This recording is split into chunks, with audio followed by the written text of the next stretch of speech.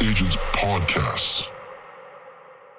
This episode is brought to you by Espresso Agent. The key to success in real estate is confidence, especially when it comes time to call prospects. Espresso Agent gives you that confidence with the best for sale by owners and expired contacts delivered directly to your inbox 7 days a week.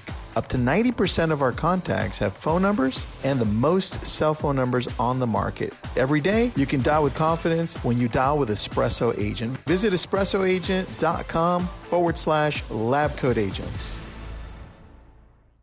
Okay, welcome back, Lab Coat Agents, to the Lab Coat Agents podcast.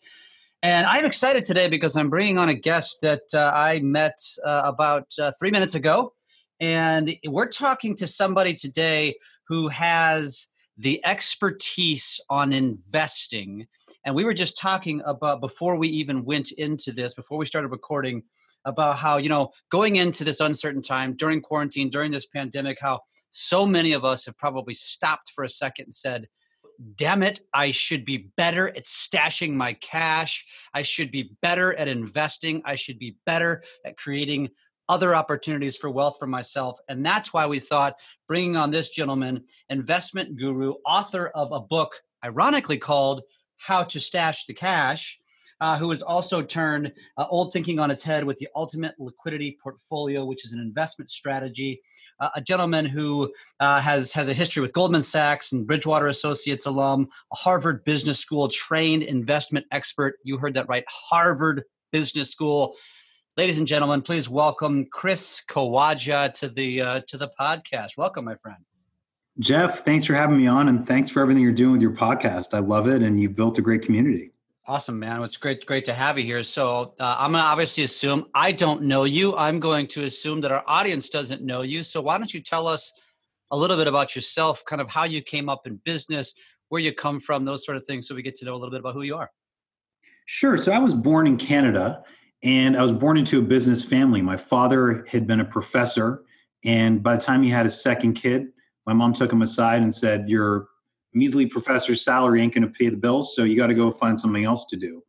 He first started consulting on the side, then became an entrepreneur, and I grew up in an entrepreneurial family with all the whipsawing that happens in that.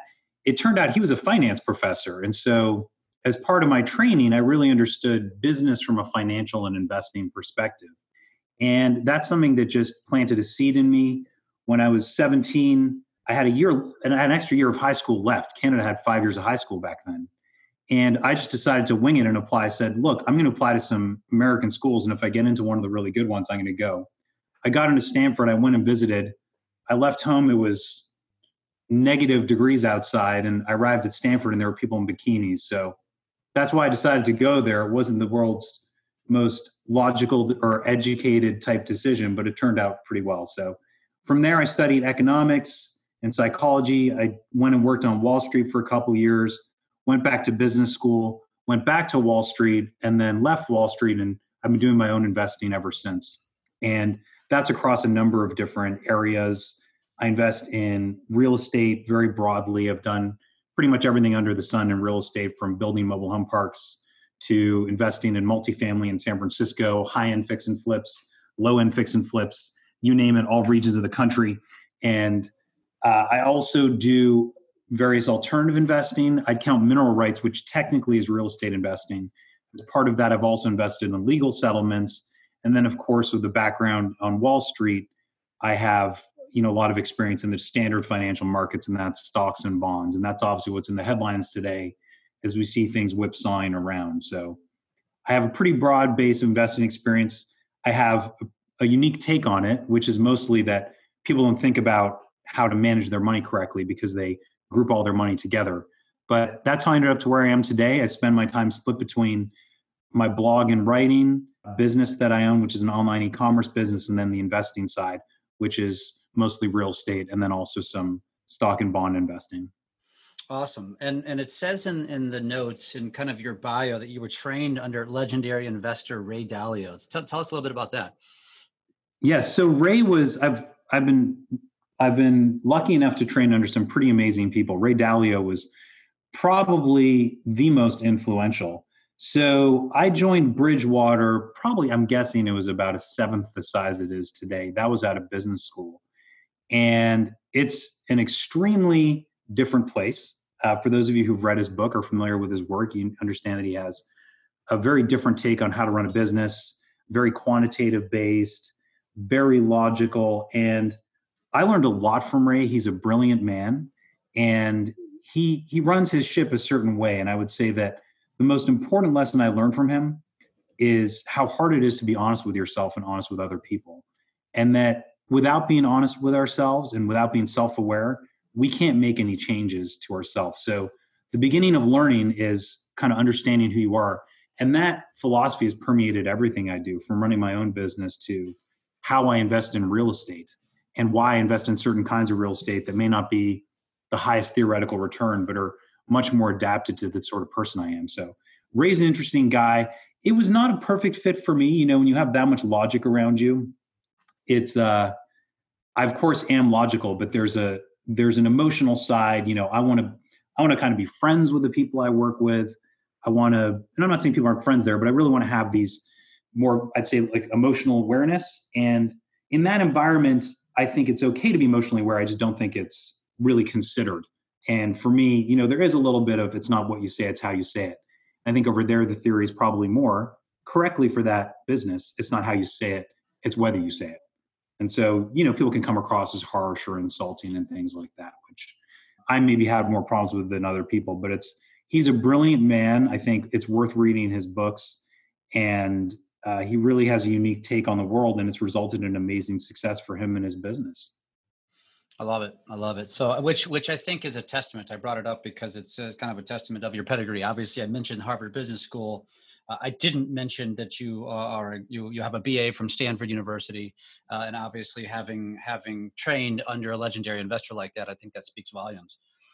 So, I want to ask you. You know, obviously, I mentioned in the intro that we're in these quote unquote uncertain times. You know, it's a time when which happens, right? This is the fourth or fifth time in my 20-year career where we've faced these uncertain times in the real estate world. And I know I thought, let's go back to early March, and I was thinking to myself, I wonder how many people are sitting here right now in real estate, not sure when their next deal is going to come, not sure how much the industry is going to slow down and how much their business is going to slow down. And they're thinking to themselves, damn it, I need a better financial strategy. I need to do a better job of stashing cash, and I just don't do it. So keeping in mind that we're talking to a very large real estate community here, let's start just very generally speaking. What advice, what kind of advice would you give to somebody? So let's just say I'm asking you, I want to avoid this in the future. I don't want to be worried about a downturn in the market. What do you recommend somebody like that does? So the first thing I'd recommend, we can talk all we want about what we should have done in January, but we are where we are today. And so the first thing I'd say is be careful not to overreact. So this is an emotional time, right? And the biggest mistakes we make in investing are when we get emotional. The key here, and the big insight that we've made and we've been through these, my co-author and I have been through these crashes as well. I was living it on Wall Street 2 different times. So I've certainly been through them. And then I recall very dramatically, believe it or not, in 1987 when the market crashed, because my father came home and talked to me about it. So certainly we've seen these before. And we tend to underestimate how we're going to react and how emotional it's going to be for us. I think that's the first thing, is just reflecting on what has happened. So if I had one piece of advice, it would be do less and think more. I mean, this is a time to journal. Think about how you're feeling. What is it you wish you'd done before? Because like you said, Jeff, we've been through several of these and we're going to be through them again. And none of us got this one perfect, right? None of us did. And none of us ever will get the future one perfect. But what we can do is prepare ourselves for the next one. So my general advice is worry less about acting and worry more about learning right now, because we are going to face this again. The second thing, and I think this is a really key message, is we all want to be in the stock market when it's going up. It feels great. We all want to be in real estate when it's going up. Cap rates are compressing, your deals are going up. And I think generally speaking, the challenge we have with investing is that unlike most areas of our life, if something feels good, you do more of it. right? Because that's a signal that something positive is happening. You exercise, you feel better, you do more of it. You imagine 50,000 years ago, you go fishing in a pond, you find fish, you go back to that pond again. Investing is the one place where that intuition does not serve us. So if you buy a building and it goes up in value 40% in 2 years, okay, but maybe your rent roll's only gone up 10%, it feels really good. And you can lever up and you can take cash out. And so all the signals feel positive. But what's actually happened is typically the whole market has gone up. So now everything's more expensive. And so if you're actually deploying cash, things have gotten worse for you. What you really want is for things to be crashed and burning. I mean, hopefully not so much that your own cash flow is impacted dramatically, but we actually want really bad times if we're in a part of our career where we're acquiring, which most of us are. So it's an interesting counterintuitive thing. And it applies to the stock market too. The time you most want to buy is when things are, falling to the floor. There's a famous saying, you want to buy when there's blood in the streets. So I think recognizing that bias is also extremely important. So I'd err on the side of not acting too much and thinking more. And I just recognize this counterintuitive element.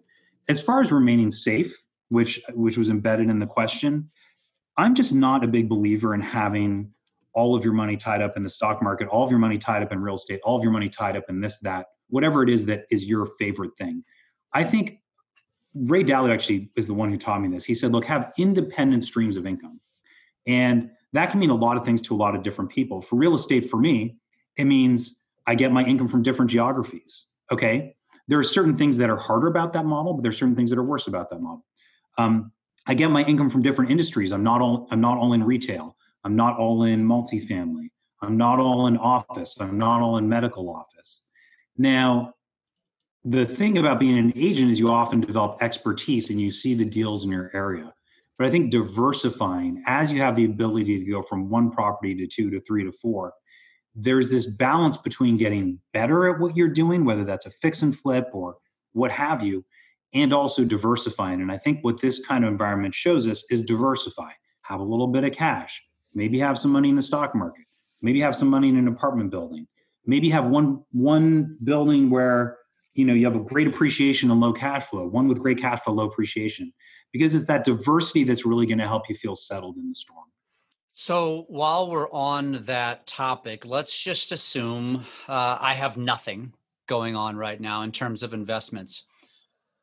Where's the first place? If I came to you and said, okay, you talked about the diversification, but let's back this up and say, if you had to guess, or if you had not guessed, but if you had to advise, where's the first place I should start? What's the best place I should start in real estate in terms of investment? Is it commercial? Is it multifamily? Is it residential? What would you advise and why? So it's a great question. And, my opinion has changed on that a lot, Jeff, over time. Because when I first started, I would look at a market, and I'm a financial analyst. So I would analyze every kind of deal. I'd say, what's happening to land? What's happening to single family homes? What's my cost to build versus buy? What's my cost of fixing and flipping? What are the timelines? What's my IRR? And I would do all this analysis, and I would pick the IRR maximizing investment. Now, I've completely moved away from that. And what I realized, it's a little bit what I was saying I learned from Ray Dalio. And it's really about knowing yourself. And so I think a more important question before you even delve into the investment is, what kind of investment is going to be a great fit for me? Okay. It turns out for me, residential investing is just not a great fit. I don't really love dealing with the emotions of people, them getting attached to a house. I just prefer dealing with corporations. And so commercial real estate works for me. In part, it's a personality thing. In part, it's also who does really well in whatever it is that you're going into, right? So if you look at who does well in single family home fix and flips, we have family friends who started with, the world's tiniest house and now live in these multi-million-dollar houses that they fix and flip. And part of it is they are just brilliant at putting a little bit of money into a house and making it look amazing, adding that little accessory. Some people have that talent. It's not me, but if that's you, and that's something that you're excited to do and excited to spend time on, then that's a great place to at least start looking. So I'd say it really has to be personal to you. In my case, I'm really in a place where I'm trying to minimize the time I spend. So I'm looking at things where I can have a manager, triple net kind of properties. Yes, I can earn more money elsewhere, but that's what fits best with my life. So if I had to say what to look at, I don't think a particular category. Look, I think retail's a problem right now, mostly because the banks don't want it. I'm sure there are great opportunities in retail, just like there are great opportunities in every field or in every type of investing. And I just say, hey, pick the kind you like. And then, if this is your first investment, we talked about second investments being diversifying, but pick something you like and then just make a bunch of offers, right? Because if you decide that you want to do fix and flips, another big mistake I see people make is they'll go and offer on 3 houses and they'll pick the best one. Whereas I would just say, hey, if this is your first deal, make sure it's so idiot proof. It's not shooting fish in a barrel. It's shooting fish in a barrel where the fish are dead and the barrel has no water. That's how obvious you need to make it. And so my advice would be, if you figure out what fits for you, and you can do that a couple ways, looking at who's succeeding at it, looking at your skills, how you want to spend your time. Commercial tends to be more transactional and deal oriented. The single family tends to be more emotional, feel, beauty, location, gut instinct, things like that. And then once you pick that, really wait until something obvious comes along, but make a lot of offers, because you could also wait 10 years for the perfect deal. But it's a great time to buy. I think it's going to continue to be a great time to buy for the next few months. And if not a couple of years, and just make a lot of offers, because there's nothing wrong with getting a no, particularly if you're an agent. Offers are a lot cheaper for you than they are for somebody like me who's not an agent in a lot of the places I'm doing business. So.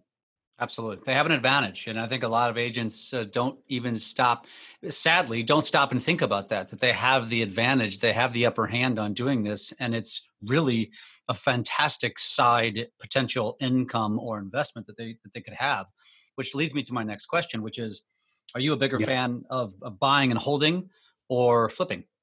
So early on, I sold because I didn't have enough money invested in real estate. And so the fastest way to grow my wealth to a point where I hit my minimum income need was, I was buying land on leverage and then selling it to developers. I had things where I made 14 times my money because I just buy something, I'd lever it to the hilt and then sell it off in parcels to people.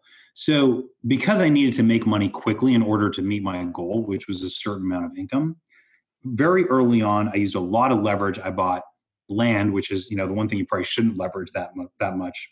And I flipped out of it. Now I think I'm less interested in the selling, but what I would tell you is everything's always for sale at some price. I don't have emotional attachments to any particular investment I have. And so rather than having one particular rule, hey, I buy and hold or I don't, again, I have a mix of things. There was a building, people say, never sell multifamily in San Francisco. Well, I sold one of my San Francisco apartment buildings in January, just because it was the right time and it made sense from a tax perspective. So I'm a little bit never say never. Because of the way taxes work in California, there are some incentives because of Prop 13 to hold things a little bit longer. But generally speaking, if the price is right and you have opportunities available, when you do sell out of that, it gives you an opportunity to re-lever your equity. So I would say I'm probably somewhere in the middle on that. And I try not to be too rule-based because I think you have to take each situation as it comes. But certainly, if you're trying to grow wealth quickly, you do have to be selling in those early days. Let me ask you something that you mentioned there when you were talking about buying land and leveraging it. What are you leveraging? You mean what percent am I levering at, or what exactly? Yeah, explain what you're doing. Explain what you're doing in those scenarios. Sure. So, and I don't do that anymore, but it was when I was younger and more aggressive, it worked well. So there were 2 different models I used. One was, first of all, the only people who are going to give you land loans are going to be local community banks. So you do have to network into bankers there. And a lot of agents are going to be networked into bankers already. I'd say if you can broaden that network away from the bigger banks and into the community banks, that's useful. So can you get leverage on land? Yes, you have to personally guarantee. So, you can't buy land that's worth 10 times your wealth because someone is going to want you to sign on the dotted line. And then we were putting on about 65% leverage, which is pretty high for land. In one case, in fact, so that was strategy 1. Strategy 2 was to buy land and then develop it. And in a really funny turn of events, one piece of land, we bought it. We got a loan on it to develop it. We put together, I ended up having $0 of equity in it because the money had come in from the loan to develop it. And after we came up with the development, a company came along and bought the whole thing from us for cash for about 5 times our total purchase amount. And so in that case, we actually had probably 1% equity on average in the deal. We had about 20% equity in it for 30 days before we levered up with the construction loan. And so that was just an interesting turn of events. But I'd say typically, 60 to 65 is what people do. Now, obviously, there's a lot of risk in that. And so I don't know if that would be a broad recommendation. It's what worked for me to accelerate my wealth early on, but it's a pretty risky strategy. And I can tell you, land eats 3 meals a day, unlike an apartment building or something that's generating cash. And so you got to make sure you have money to support it. And you can get it a little bit with, there's billboards. You can often do land leases. I sometimes lease land to people doing construction next door because they need a place to park their trucks. So you can bring in a little bit of income, but very rare that you'd even get enough to cover your property taxes. So I think land can work well in certain situations if you have cash flow coming in from other areas, or if you just have some other diversity in your portfolio. Got it. So I want to shift over to the ULP, the Ultimate Liquidity Portfolio.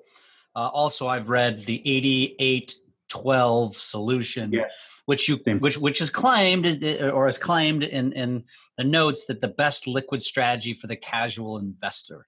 Explain. Yes. Let's talk about that. Let's shift away. I guess I'm assuming we're shifting a little bit away from real estate, which is probably good because this is a diversification piece. But talk about the ULP. So the ULP is really the result of watching people get hurt over the last, let's call it, 20-something years of being in finance and investing. Because again and again, and the first time I saw this was 2001. I saw it again in 2008. I mean, we've talked about how, roughly once a decade, there's going to be a big crash. And what I saw was when things were going up, I saw how people felt who were being left behind. I saw them jump into the market right as it hit a top, and I saw things crash around them. And people could have read every possible strategy you can imagine. They read this, they read that. And in the end, when things went down, they panicked, they sold, they wanted to save their money for another day.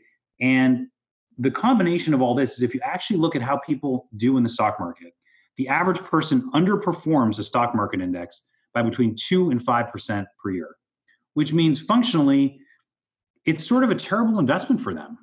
And so I saw this again and again, and I just started really asking the question, almost 15, 20 years ago, I started asking the question, how can there be something better? And there are ways, we can talk about the 88-12 portfolio, which is 88% intermediate term US Treasuries, 12% the total US stock market index. And there's some reasons why that exists. But, I think that if you look at how people actually perform when they're in this strategy, it's typically been inflation plus 3 points. Stocks are typically inflation plus 6 points.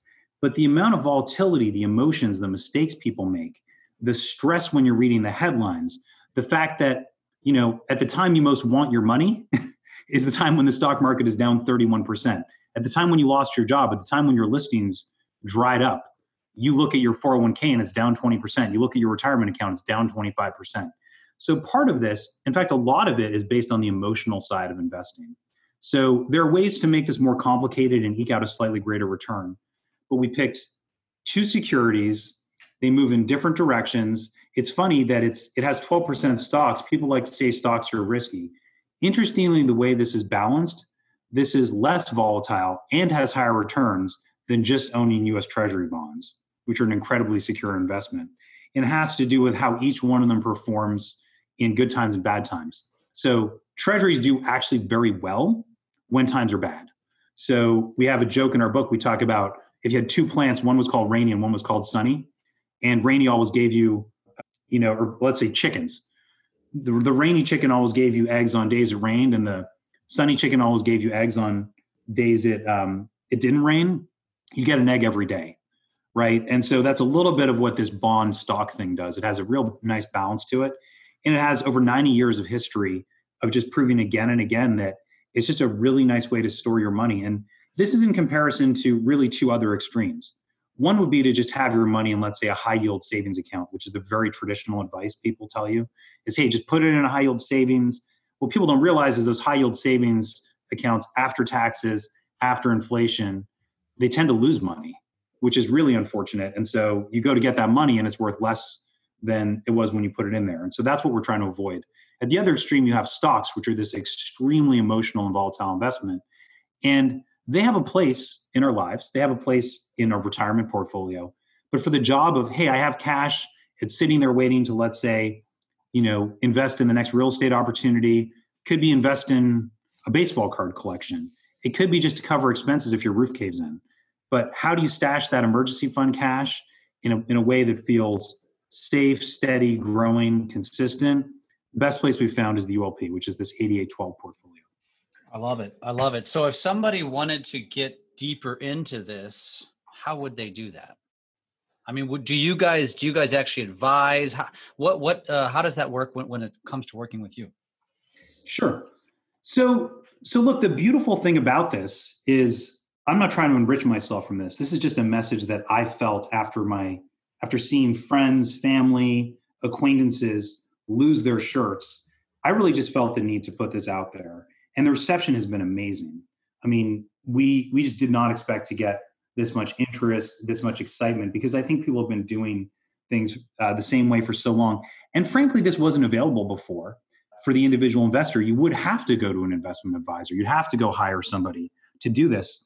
But what's happened, and a little bit of this is happening in real estate as well, is the cost of transactions keeps going down. So it used to be that there were commissions, there were brokerage fees, there was something called the bid-ask spread. It was very expensive to invest your money in every single stock in America. It would be very expensive to hold 11,000 different treasury bonds. Now you can do it for, if you put $1,000 in, it'll cost you, under $1 a year to hold that portfolio. So we've had a lot of financial innovation and the strategies haven't caught up. How do you do it?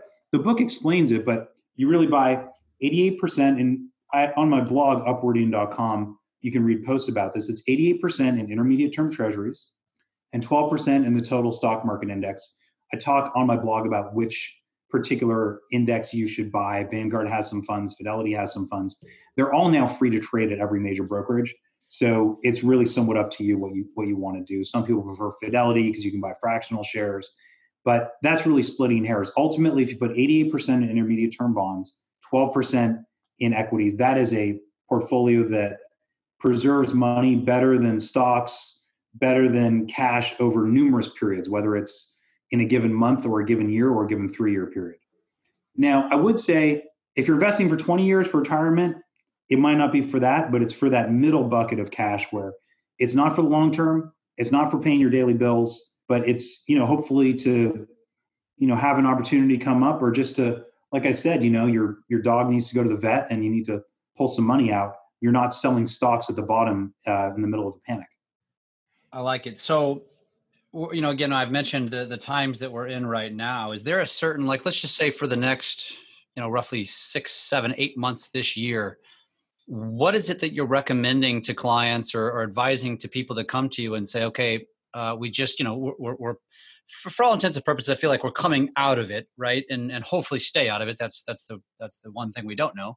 But what do you think we should do or I should do going forward for the remaining portion of the year? And let's just assume you're talking to a real estate agent who was a strong producer, and they're going to see a dip in their income as a result of this slowdown, but not massively, not as bad as we thought. But it's kind of, had me pull back a little bit, and I'm realizing, crap, I got to be better about this. So where should I go now? What should I be doing right now for the remainder of 2020 to put myself in a better position of having more cash stashed?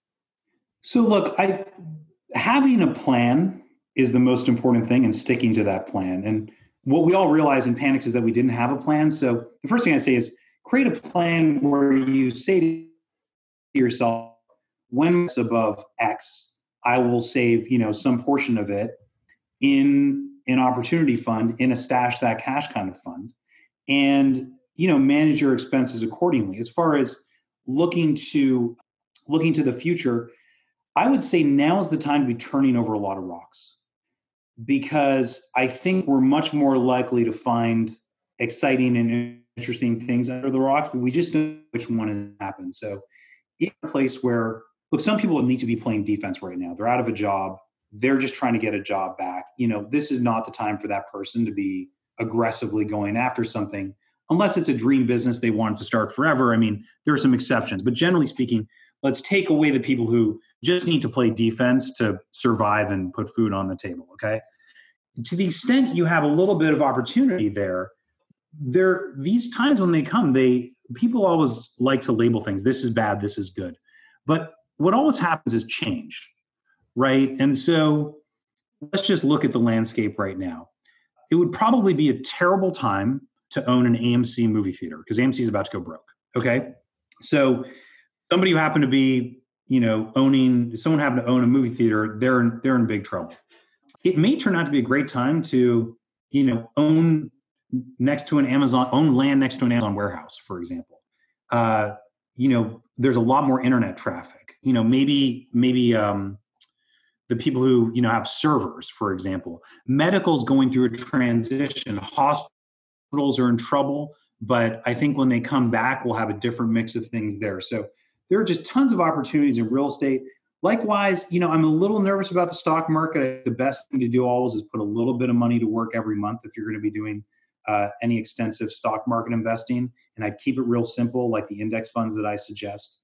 But the most important thing we can do is just be exposed to more opportunities. So let people know what it is you're looking for.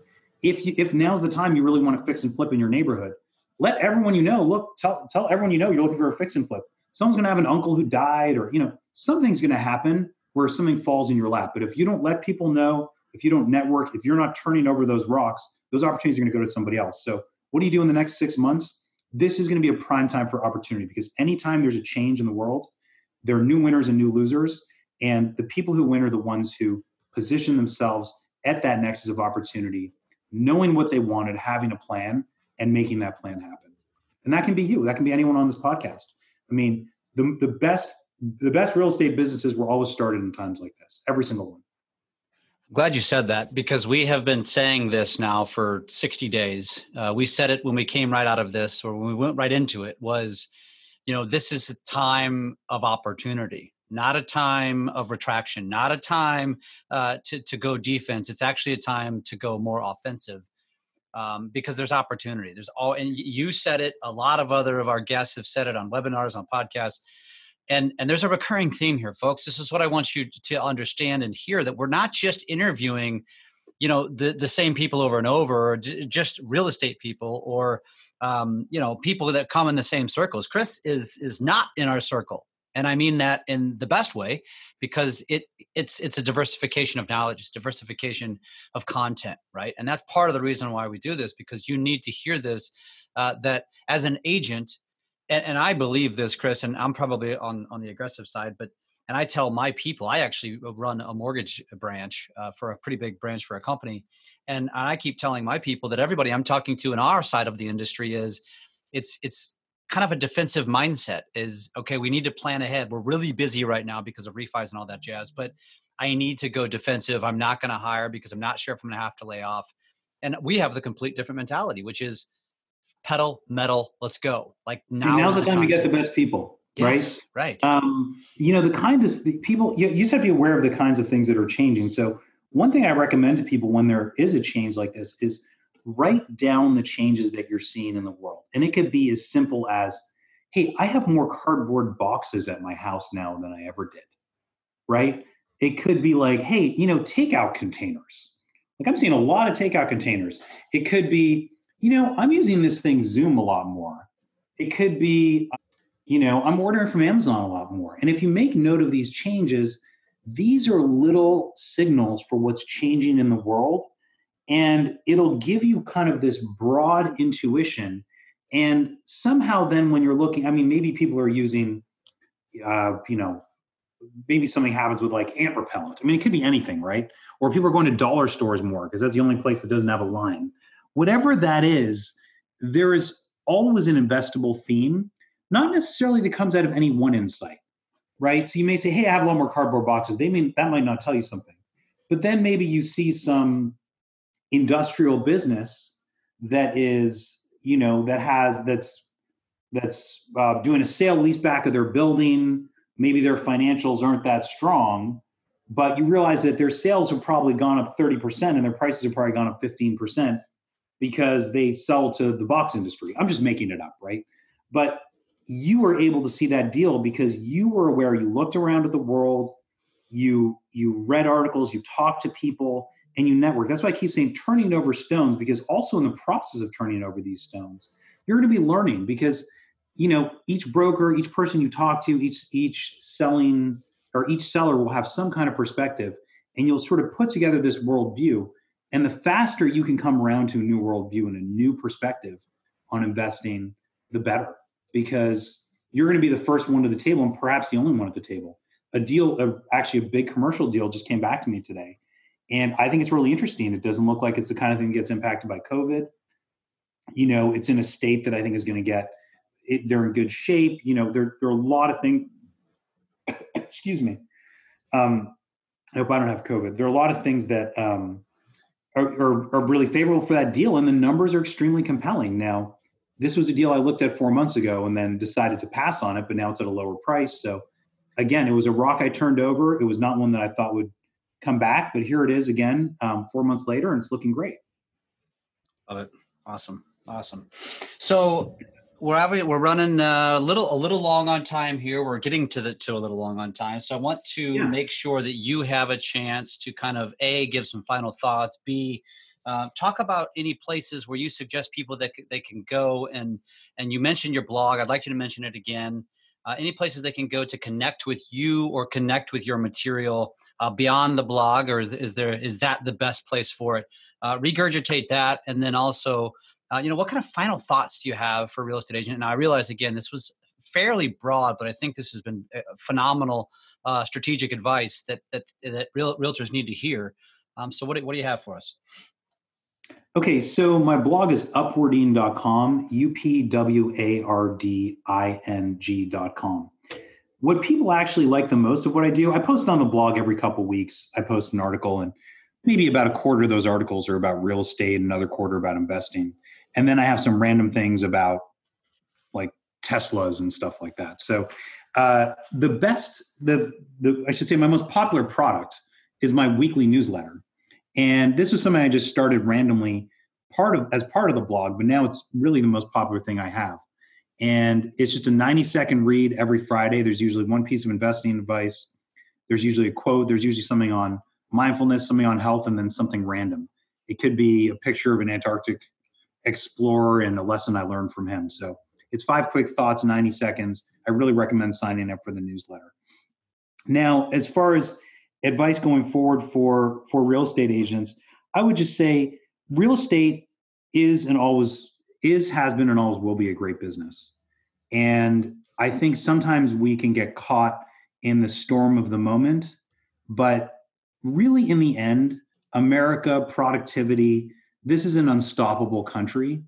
And what drives real estate values is the collective value of everyone doing a million little things to be more beneficial to society every passing year. And it's why long distance phone calls used to cost $1 and now they're free, and why internet is a million times faster.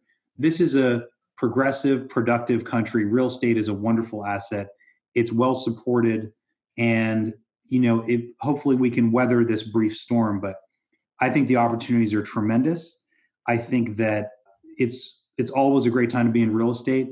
If you pick things carefully, you can't go wrong. It's a wonderful business to be in. It's a human connected business, and it's a place where you can really express yourself, whether that's creatively through the way you invest. There's just a million ways to give back through it.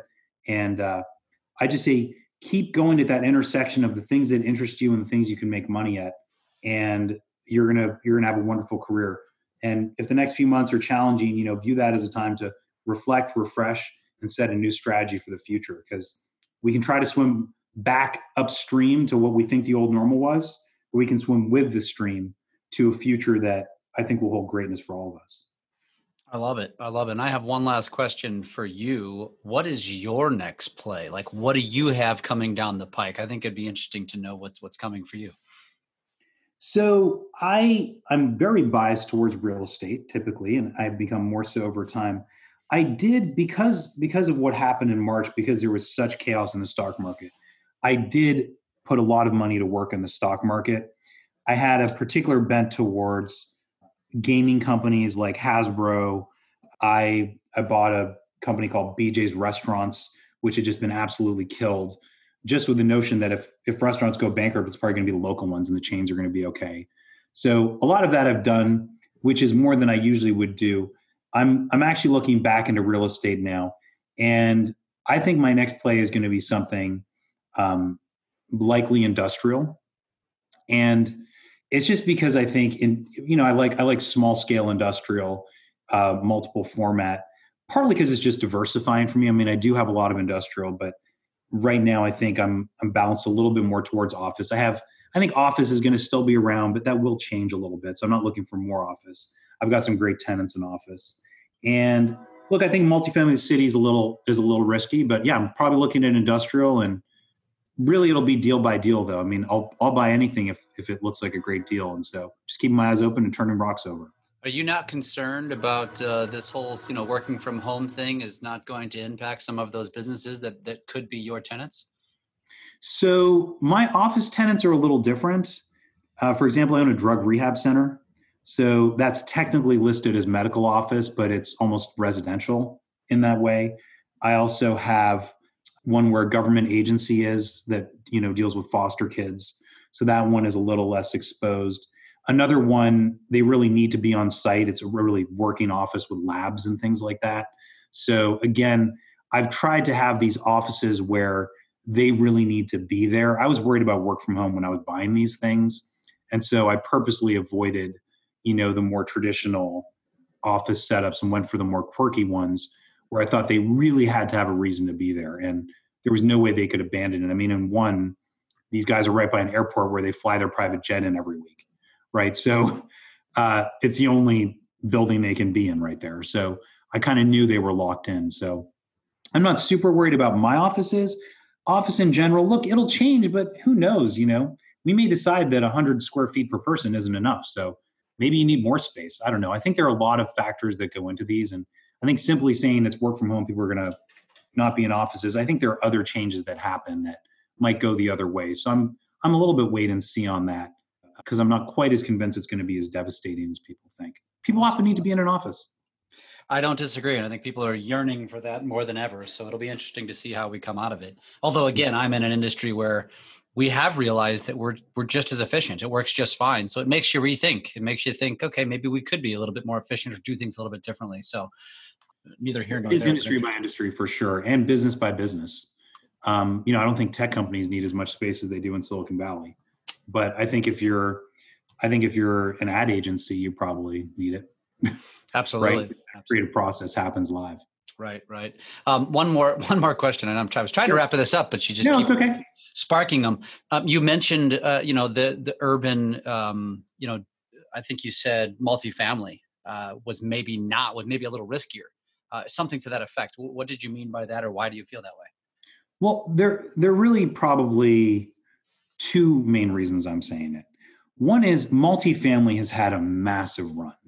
If you just look at the cap rate compression in multifamily went from looking like all other commercial to, the world's darling. And so tons of people were pouring money into, especially high-end multifamily in some of these coastal cities.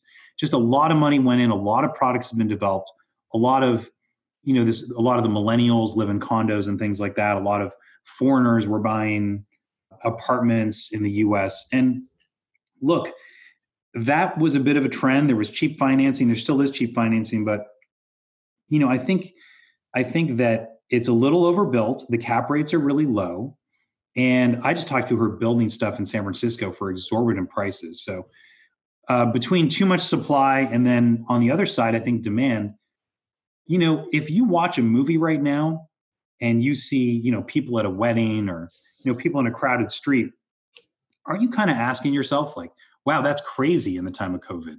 right? Like we're seeing people shake hands and hug and kiss and brush by each other in tight restaurants. And, we all have this instinctive reaction now against crowds. And I would say that my friends who live in San Francisco, the city near me, I live in the suburbs, they're really wanting to get out and they're finding ways to get out. And so I think that as a general preference, people will probably tend to want a little bit more space of their own. We're all spending more time with our families now. And so it's probably more of a time to be looking at the suburbs than multifamily. So part of it is a timing, just a trend, part of it and just the supply dynamics and the prices.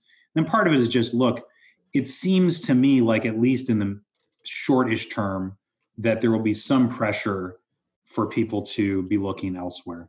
Now, once you build it, people tend to move into those condos. So I don't think there will be a massive, massive change. But at the margin, I'd rather be owning suburban land than a condo in San Francisco. Awesome. And obviously also keeping in mind that in Chris's world, he's talking more Northern California, whereas obviously every market's a little bit different as well. Exactly. Yeah. Which Good clarification. Thank you. Absolutely. Well, Chris, this has been fantastic. If you could repeat one more time, I know it's upwarding.com and it's upwarding.com. You also mentioned your newsletter. How can they sign up for that? So if you go to upwarding.com, it'll prompt you to sign up for the newsletter. The book is called How to Stash That Cash, howtostashthatcash.com. You can also just buy it on Amazon, How to Stash That Cash, or you can look me up as an author and it'll point you right to there. And like I said, it's been doing great. People seem to love it. It's a pretty short book. It's 90 pages with some charts. And, I think it'll give you a way of thinking about investing that'll let you sleep at night a little bit better, which for me, that's the most important thing is I just don't like seeing people panic. And I've seen it again and again, even in this most recent thing. So if I can make 5,000 people sleep better at night, that's a nice dent in the world. And I'm happy for that. So I really recommend you go there and would love to have you guys read the book or just reach out to me through my blog. I do read every message that comes in. So I'd love to hear from you. Thanks, guys. Awesome. Chris, I really appreciate you once again. I'm going to mention it one more time, upwarding.com. Go check it out. Chris, this has been fantastic. Thank you so much. It's great to make your acquaintance and hopefully we cross paths again in the future. Thanks, Jeff. You're doing great work with this. Appreciate it. Appreciate you. Thank you.